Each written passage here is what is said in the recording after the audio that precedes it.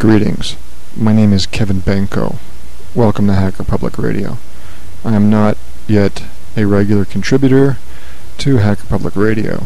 This is my second HPR podcast, my first one being, sometime between 3 months and 10 billion years ago. Today I'd like to discuss a brief and basic overview of IP tables. First, some preliminary disclaimers. I'm assuming that you're using kernel version 2.6 point whatever. This is probably applicable to kernel version 2.4 dot whatever, but I don't really know. Second, I will be trying to speak in English or bad English, and I'll try to avoid uber geek talk. And thirdly, this being a basic and brief overview is going to also be general and incomplete. IP tables being as big and important as it is, big being meaning simultaneously important and big meaning kind of complicated, or it could get complicated, it's going to have to be basic and somewhat incomplete. First, we need to have a brief overview of what a packet is with respect to internet. Packet is a chunk of stuff sent over a network that contains a header portion and a data portion. Think of it as a box of data with a label on the outside. The label is the header. It tells where the box of data is coming from, where is it going, and some other stuff. With respect to IP tables, we really only care about the header. We don't care about the data in the packet. FYI, in case this ever comes up on Jeopardy, an IP packet is also called a datagram, and a TCP packet is called a segment. I don't know why, that's just what I'm told. When discussing anything as important as this, one kind of wants to know where it came from. To the best of my knowledge, and I'm probably incorrect, IP tables was influenced by the IPFW command or functionality in the BFDs. The BSDs. The forerunner of the IP tables command in the Linux kernel came as IPFWADM in Linux kernel version 2.0, and to the best of my knowledge, that was released on 9 June 1996. The successor of IPFWADM was IP chains. Came out in Linux kernel version 2.2. It was written by the holy and sacred Rusty Russell, and that version of the kernel came out, to the best of my knowledge, on 26 January 1999. IP tables, which is our current method of screwing with packets within the kernel, was released with kernel version 2.4. It was written by the holy and sacred Rusty Russell, the NetFilter core team, and a bunch of other people. And to the best of my knowledge, it was released on 4 January 2001. I read rumor, that the successor of IP tables, which is, I guess, going to be called NF tables, is currently in development, and the NetFilter guys want to plop that in some future version of the kernel. Apparently it'll be better than IP tables, in much the same way that IP tables is better than IP chains. So, who wrote the code anyway?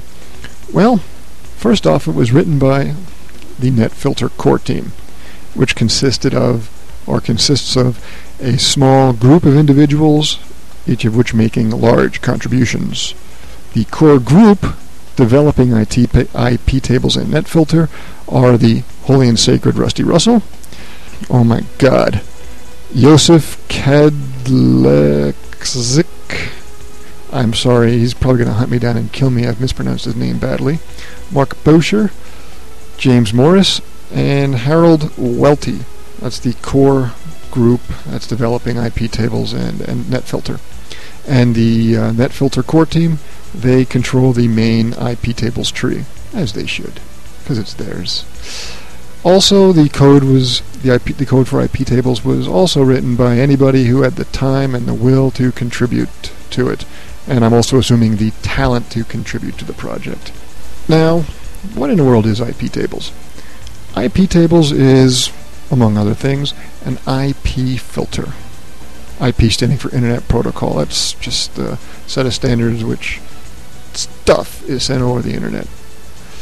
It's used to filter tables. IP tables is used to filter packets based on the headers of the packets. IP tables is the command that is used to enter a rule for packet filtering.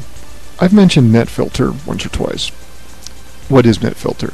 Netfilter is the name of the project that has written some of the code for the Linux kernel that deals with the kernel level IP stack. The netfilter project provides a set of hooks into the kernel level IP stack. That is, it's some stuff that's in the kernel that allows some outside userland programs to access, directly or indirectly access, kernel functionality. In this particular case, the netfilter deals with the functionality that messes with the kernel level IP stack, or that uses the kernel level IP stack to mess with packets, shall we say.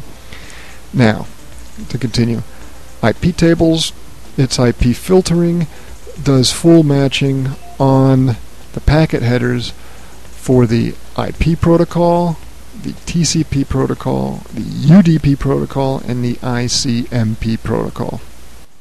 Quick tangent here. The IP protocol. IP stands for Internet Protocol, so IP protocol stands for Internet Protocol. It's a standard set of protocols for communicating data across packet-switched networks, such as the Internet. The IP protocol deals with each individual jump from computer to computer, from node to node, across the Internet. TCP stands for Transmission Control Protocol. So TCP protocol stands for Transmission Control Protocol. TCP is the brother of the Internet Protocol. TCP protocol is only concerned with the starting point and the ending point of the transmission of data across a packet switch network. So whereas TCP is only concerned about starting point and ending point, IP is the protocol that controls each individual jump along the way. TCP and IP, they're a set of a communication protocol with handshaking. That is, there is a definite stream of communication flowing both ways between the source and the destination. Now, UDP, which stands for User Datagram Protocol, that is only concerned with sending a packet of data without doing any handshaking of any sort along the way. Thus, UDP just barfs out a packet and hope it gets there. No handshaking between the source and destination. Now, ICMP, which stands for Internet Control Message Protocol, deals primarily with sending messages between computers over the Internet. For example, error messages, pings, trace routes, stuff like that is what ICMP deals with. So it's more computer to computer type data that's being sent, messages between computers that's being sent, rather than something more important like music and pornography. IP tables provides lesser matching on other types of packet headers, like FTP, to list the most messed up, complicated set of packet headers I can think of. As a slight tangent before I go any further, the term IP tables is or can be somewhat vague. IP tables can refer to two related things. IP tables can refer to the modules or the functionality within a Linux kernel that allows that accesses the netfilter Xtables functionality, that it allows it to or that lets the kernel level IP stack mess with packets. IP tables can also refer to the userland tools that communicate with the kernel through the netfilter hooks to allow it to mess with the packets. That is, IP tables can mean, when I say IP tables, I can mean the stuff, the modules, the stuff that's inside the kernel, and I could also be referring to the userland tool that lets me write rules for the kernel level IP stack. Now, to continue again, an Iptables filtering rule contains the following three items: an insertion point, a match, and a target. An insertion point basically says, where does this rule get plugged in with respect to my other rules? Match means the stuff I'm looking for. And the target is what I'm going to do once I find what I'm looking for. That simple. So an Iptables filtering rule contains three sets of parameters. Where is it going? What am I looking for? And what do I do when I find it? One of the many strengths of Iptables is stateful firewalling. The definition of stateful firewalling, or a definition of stateful firewalling, which I believe I stole from the Wikipedia entry. Stateful firewalling keeps track of the state of network connections traveling across the firewall. The firewall is programmed to distinguish The firewall is programmed to distinguish legitimate packets for different types of connections, and only packets matching a known connection state will be allowed by the firewall. Others will be rejected. So, what does this mean in English? Stateful firewalling is a quality of a firewall that remembers the state of the network connection that go through the firewall. And the firewall is able to distinguish good packets from bad packets based on the types of connections. And only the packets that match something I know about are going to be allowed by the firewall. If a packet comes through and I don't know the firewall doesn't know what in the world it's coming from, what kind of connection it is, it's going to kill it with extreme prejudice or reject it. Now, Iptables allows full state matching on TCP packets, UDP packets, and ICMP packets. Other protocols, Iptables is going to require the use of a generic connection tracking module from that filter, and the generic connection tracking module is less specific. You can write your own connection tracking modules, by the way, and there are just some protocols that are, well, to put it mildly, complicated, such as FTP, NTOC, I think IRC packets are kind of messed up too, and these require some additional modules in which to, or patches to deal with them properly for Iptables. Now, with respect to stateful firewalling of Iptables recognizes four states of packets. It recognizes, or let's say connections. It recognizes new connections, established connections, related connections, and invalid connections. A new connection is essentially a new connection. It also includes non-SYN TCP packets. Trivia here. A TCP packet contains a flag called a SYN, SYN, and if this SYN flag, it's either on or it's off. If the SYN flag is set, that means, hey, ain't no data here, data's coming with the next packet.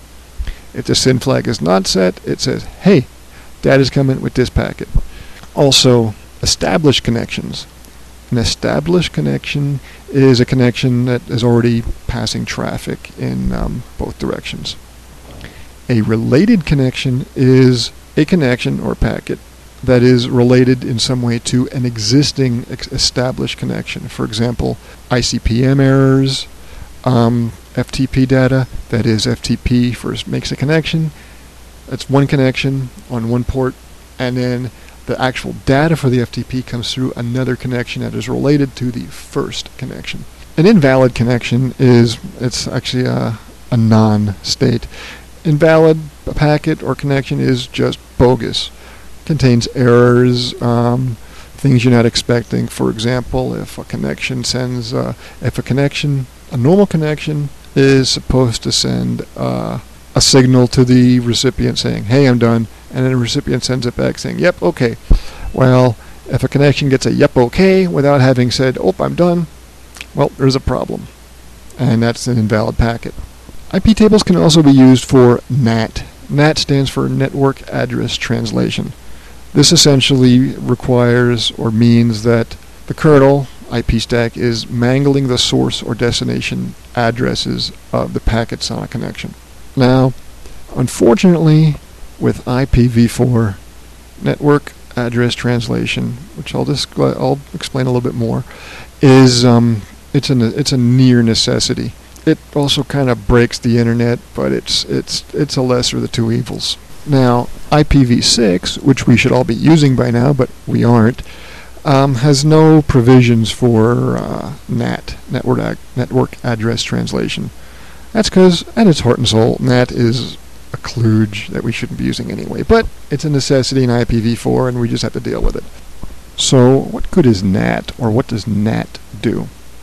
Well, Network Address Translation allows a local area network, that is, my computer's here sitting in this room, to look to the internet as if they were but a single IP address.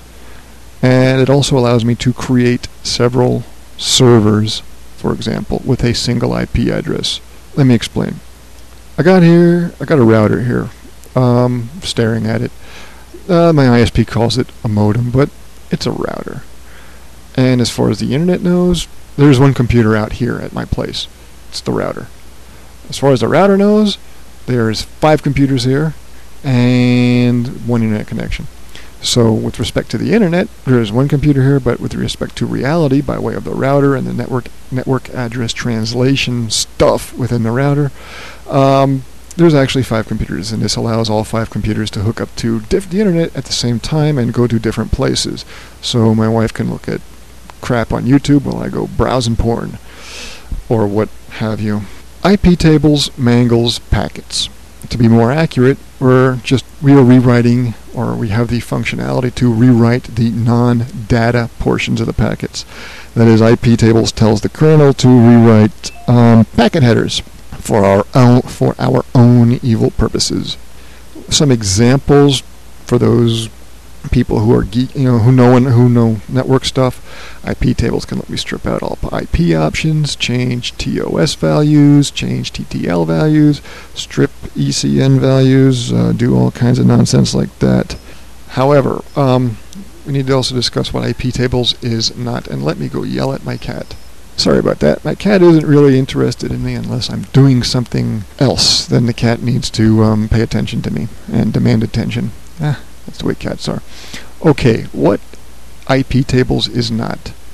IP tables is not a proxy solution. This is a common misconception, unfortunately. IP tables filters and mangles packet headers. If you want some sort of proxy solution, Squid sounds like a good idea. Also, IP tables is not a packet data filtering solution. Yet another common misconception. If you want to filter data packets, the actual data on the packets, you should use Squid and Snort. Better option.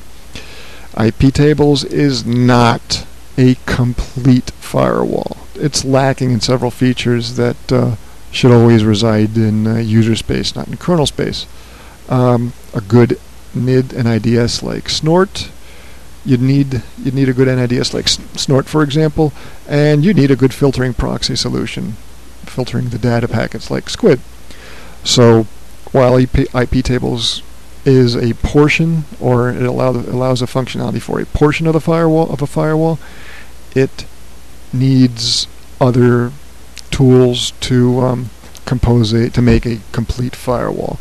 IP tables does what it does, and it does it damn well, and it doesn't do anything else, and that's the way stuff should be. So, what actually is up with IP tables? As I've said a few times, IP tables is a framework for filtering connections based on packet headers. It is also a framework for accounting, that is, it keeps track of the network data in terms of how many packets have been through and how much data has gone through the IP tables, or the kernel, shall we say. It is a simple way to do network address translation, and it's got the ability to mangle packet headers. Now, anybody that's had any brief exposure to IP tables is going to run across the term table and chain. Like myself, at first I was confused. Like, what in the world are we talking about? This table and chain stuff. I'm so confused. I'm not going to even deal with it. I'm just going to go do something else. A table is a logical construct that delineates broad categories of functionality. Oh, can I say that in English? A table is a way of grouping types of functionality. I'll get into what the tables are in a little while. So a table is a layer of abstraction. It lets us better organize the way we make rules by breaking up the different types of things we're doing with IP tables into four broad categories.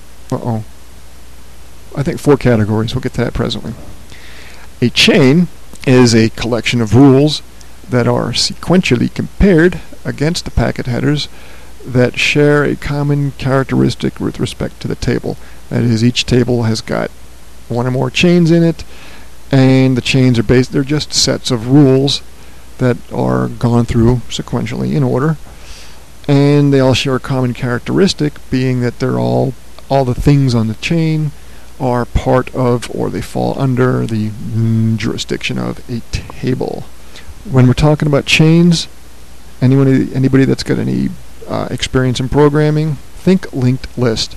I cannot discuss chains without the image of a linked list jumping to mind. If you think linked list, and if you're thinking about chains, you can just think of a linked list, and that's pretty accurate as far as I'm concerned. Now, IP tables has three basic tables or categories of functionality.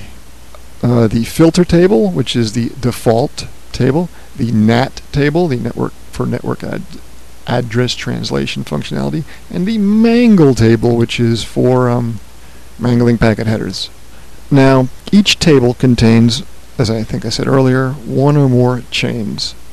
There are several predefined chains. We can actually define or create user-defined chains or specify user-defined chains, and our predefined chains may then be called through any user-defined chains that we may create. Let us discuss the filter table. It's used for filtering. It contains three chains, or three default chains, or three predefined chains. The input chain, the output chain, and the forward chain. The input chain deals with all the stuff connections that originate outside the computer and whose destination is inside the computer, or the computer. The output chain deals with all the connections from the computer to outside the computer. And the forward chain deals with stuff that ain't going in the computer. It deals with stuff that originates from outside the computer and its destination is outside the computer. It's just packets, or it's a connection that's traveling through and not stopping. Now, the filter table is used for filtering. We ain't going to use a filter table to define any rules for network address translation or mangling. We're just using it for filtering. The NAT table, network address, it's used for network address translation, of course. Only the first packet of a connection hits this table. We only run a rule set for the first packet, the very head of the connection. The subsequent packets in the connection, we're going to do the same thing to all the subsequent ones that we do to the first one. And it's just redirecting stuff. It contains three chains: the pre-routing chain, the post-routing chain, and the output chain. The pre-routing chain is dealing with the stuff before we actually make a decision as to what to do with it. The post-routing chain deals with what are we going to do with the stuff once we've made a decision about what to do with it, but before it's actually sent on its way. And the output chain deals with where does it go? It deals with the stuff that is going to a destination outside the computer. The mangle table is used, of course, for mangling packets, and only mangling packets. As with the NAT chain, only the first packet in a connection hits this table. any decision the kernel makes for the head packet, for the first packet in a connection, is has the same action taken for the rest of the connection. It contains 5 chains: the pre-routing chain, the post-routing chain, the output chain, the input chain, and the forward chain. Now, I'm not going to get into talking about any Iptables rules. That's all command line stuff, and, well, me talking about command line stuff, me talking about actual command lines is gonna just be probably be boring as hell. I will, however, discuss briefly, or at least in general terms, the basic Iptables syntax. Generally, you're going to see the Iptables command followed by, let me look at this, 1, 2, 3, 4, 5, up to 5 sets of parameters. I'm not saying it's going to have 5 parameters, it's going to have 5 sets of parameters, up to 5 sets of parameters.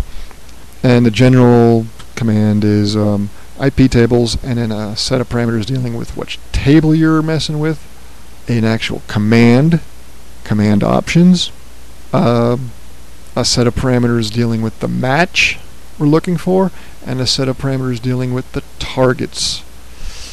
The tables, if we don't list a table thing, it's usually followed by a dash T. If there's not a dash T with a table following it, it's the default table, the filter table.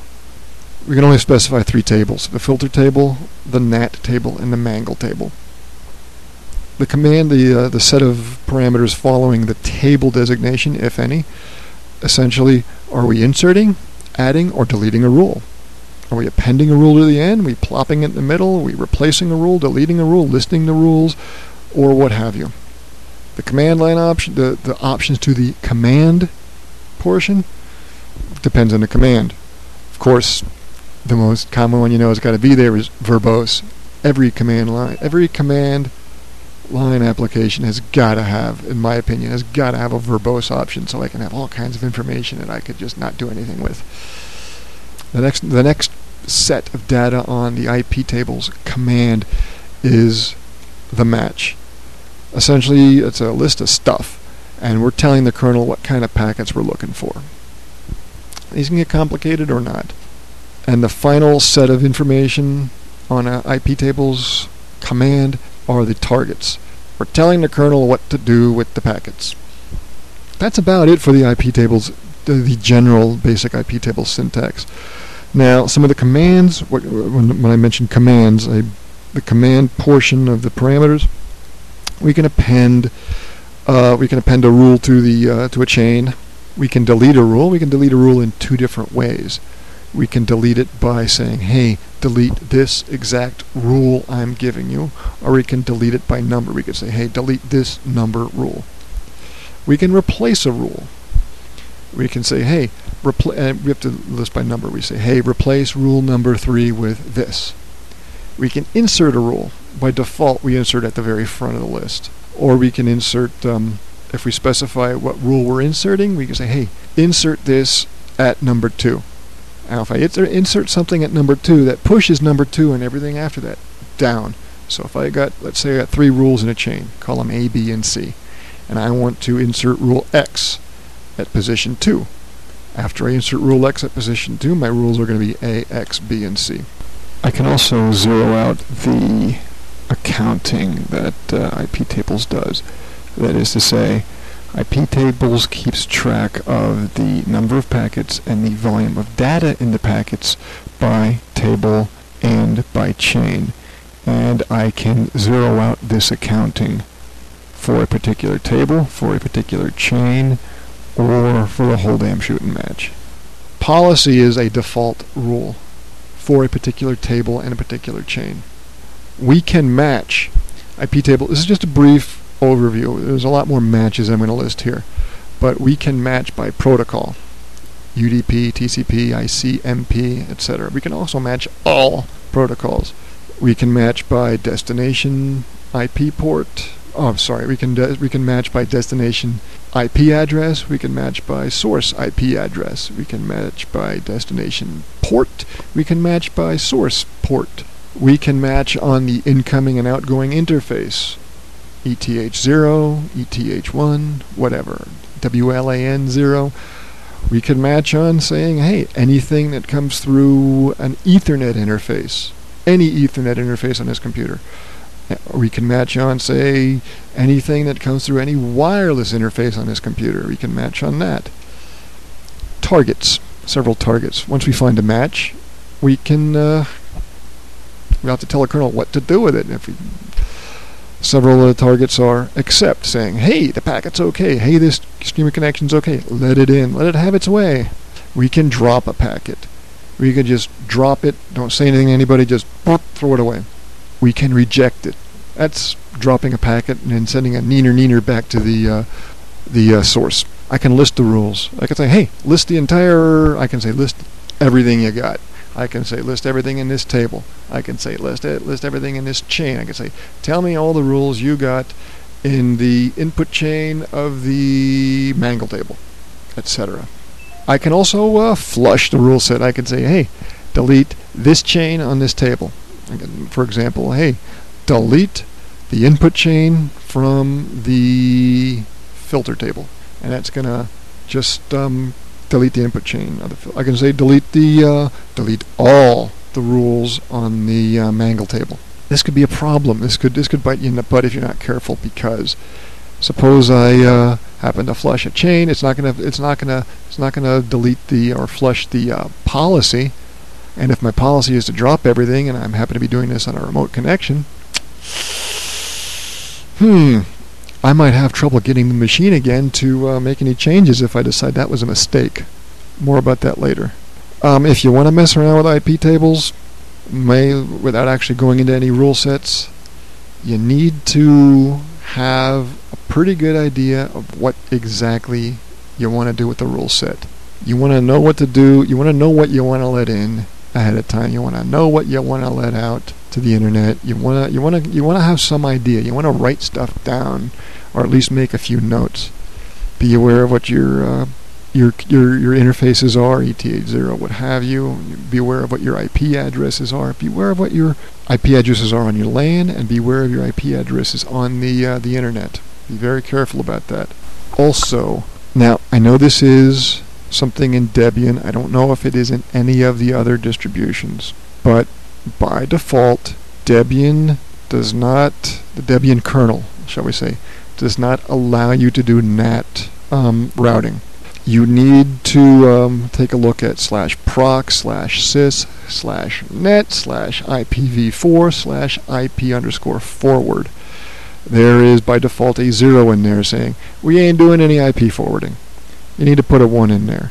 So you need to echo 1 and redirect it to /proc/sys/net/IPv4/IP_forward. That'll tell the kernel, yeah, we're allowing you to do NAT forwarding type stuff. That is the thing that I forget to do a lot. So be aware of this. I don't know how any other distributions do this, but Debian does. But then again, why use anything other than Debian? Okay, let's wrap this podcast up.